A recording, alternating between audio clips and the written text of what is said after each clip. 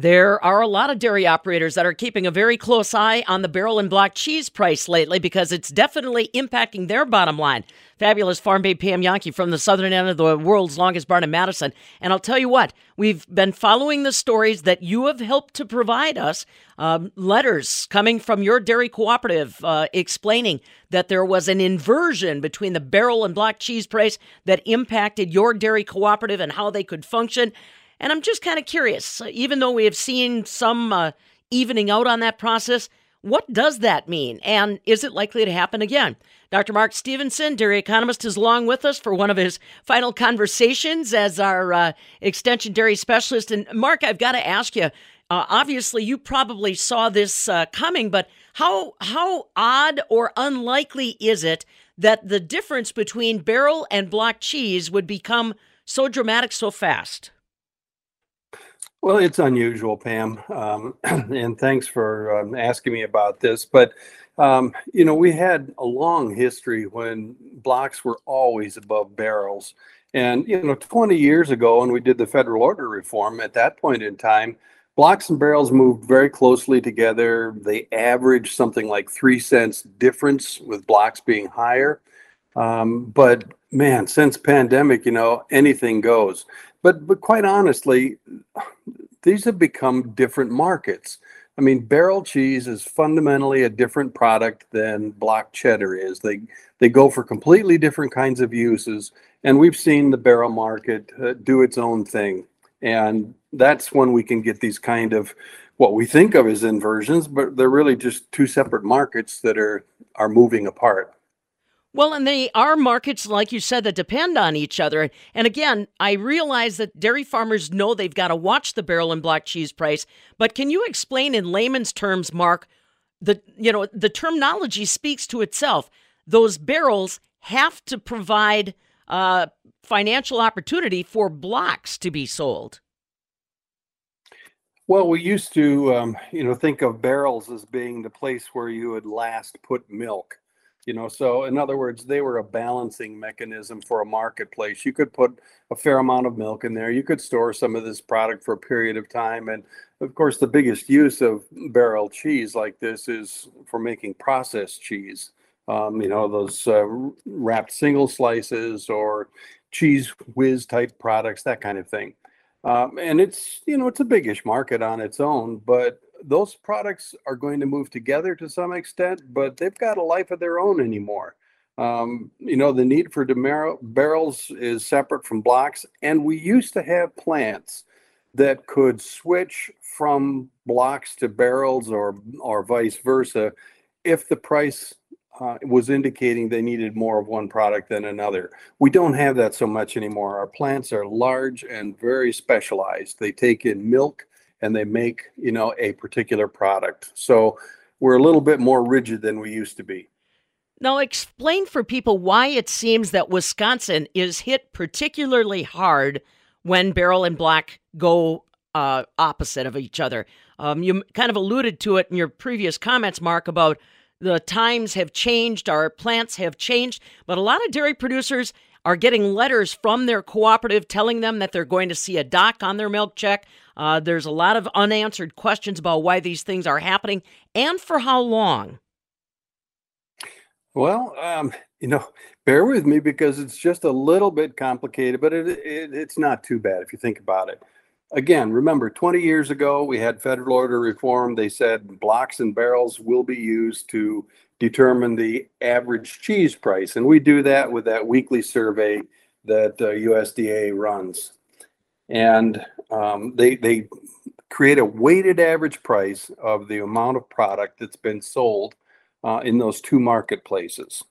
So when we have barrels that are quite a bit above blocks, then that's going to tend to pull that average up toward barrels and away from the block cheese.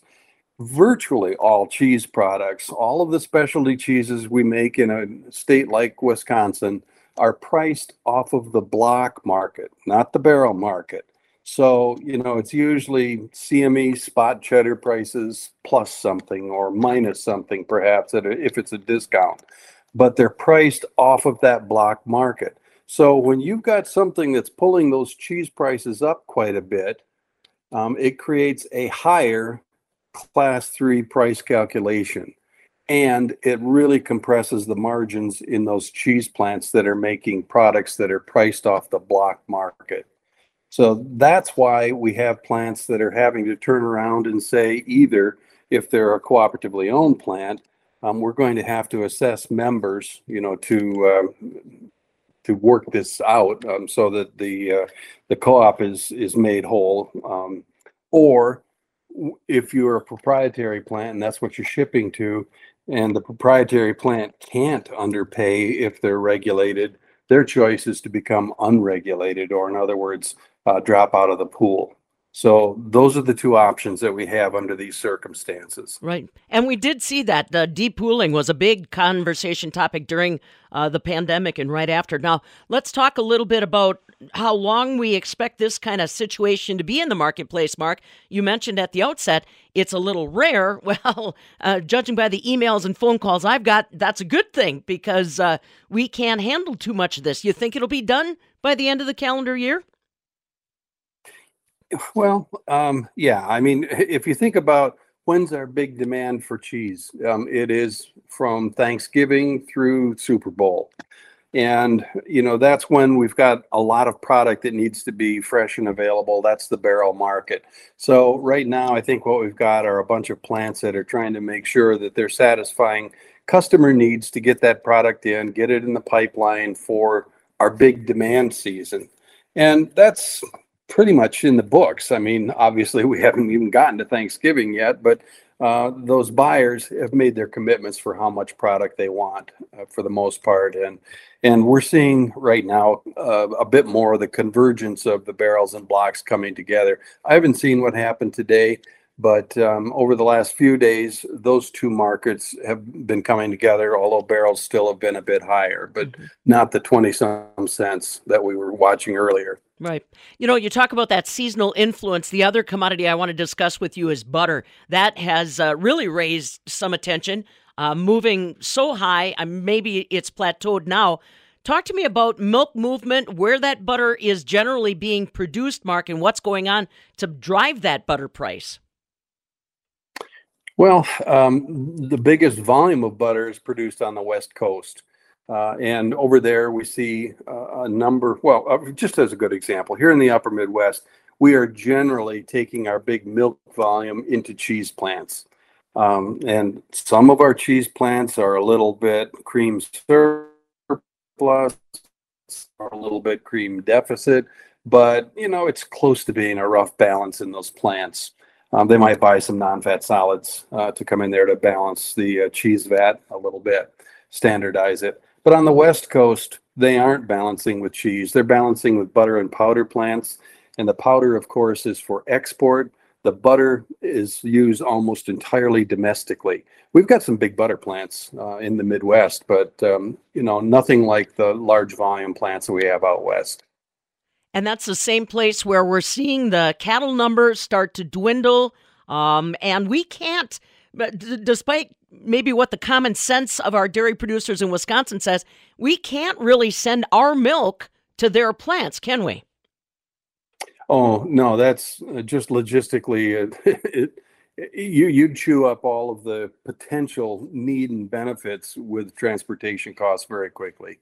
And, that's one of the reasons why we've seen more milk dumping occurring in the Northeast than anywhere else. And it's simply because they've had some extra milk production going on and they've got plants that just can't take any more. So it becomes a problem. And, it's one of those things that's hard to explain when it happens, but nevertheless, it happens for real reasons. So they can't send their surplus milk to us to be used in a cheese vat. It's too expensive to do. And we can't send our milk west. Dr. Mark Stevenson, our dairy specialist, is along with us. Let's talk a little bit about the other trends that we're noticing, Mark, not just in the West or the Southwest, but kind of everywhere. A lot of cows that went to market as beef, and it seems that we're just not necessarily rebuilding that heifer pipeline. What does that tell you about 2023? Oh, Pam, we've got more moving parts going on right now in our dairy markets than I've ever seen in my career. We've got demand that is uncertain in the face of, pretty high consumer prices for product. We've still got the impacts of COVID that are hitting supply chains and concerning some consumers, about still going out and sitting down and eating. We've got milk supplies that are threatened in the West by lack of moisture and rain on crops. And we've had farmers that have just said, it's enough, I can't do it anymore out there, which is not something we've seen in a very long period of time. So the milk supply is questionable and feed prices extremely high. Employment, trying to keep employees on farms, labor costs are high. It's just a tough time, and not easy to say who's going to win. Are we going to have too much milk under these relatively high milk prices, or are markets going to equilibrate and return to anything like a normal, some kind of normal anytime soon? I don't know. Well, and that, I think, is the answer I'm getting from most people. Just don't know. We'll have to wait and see. Dr. Mark Stevenson, our University Extension dairy specialist, the Center for Dairy Profitability, and a fellow we turn to often when we have those kinds of questions. And, like I said, see industry movement the way we have in the state of Wisconsin. From the southern end of the world's longest barn in Madison, I'm Farm Director Pam Jahnke.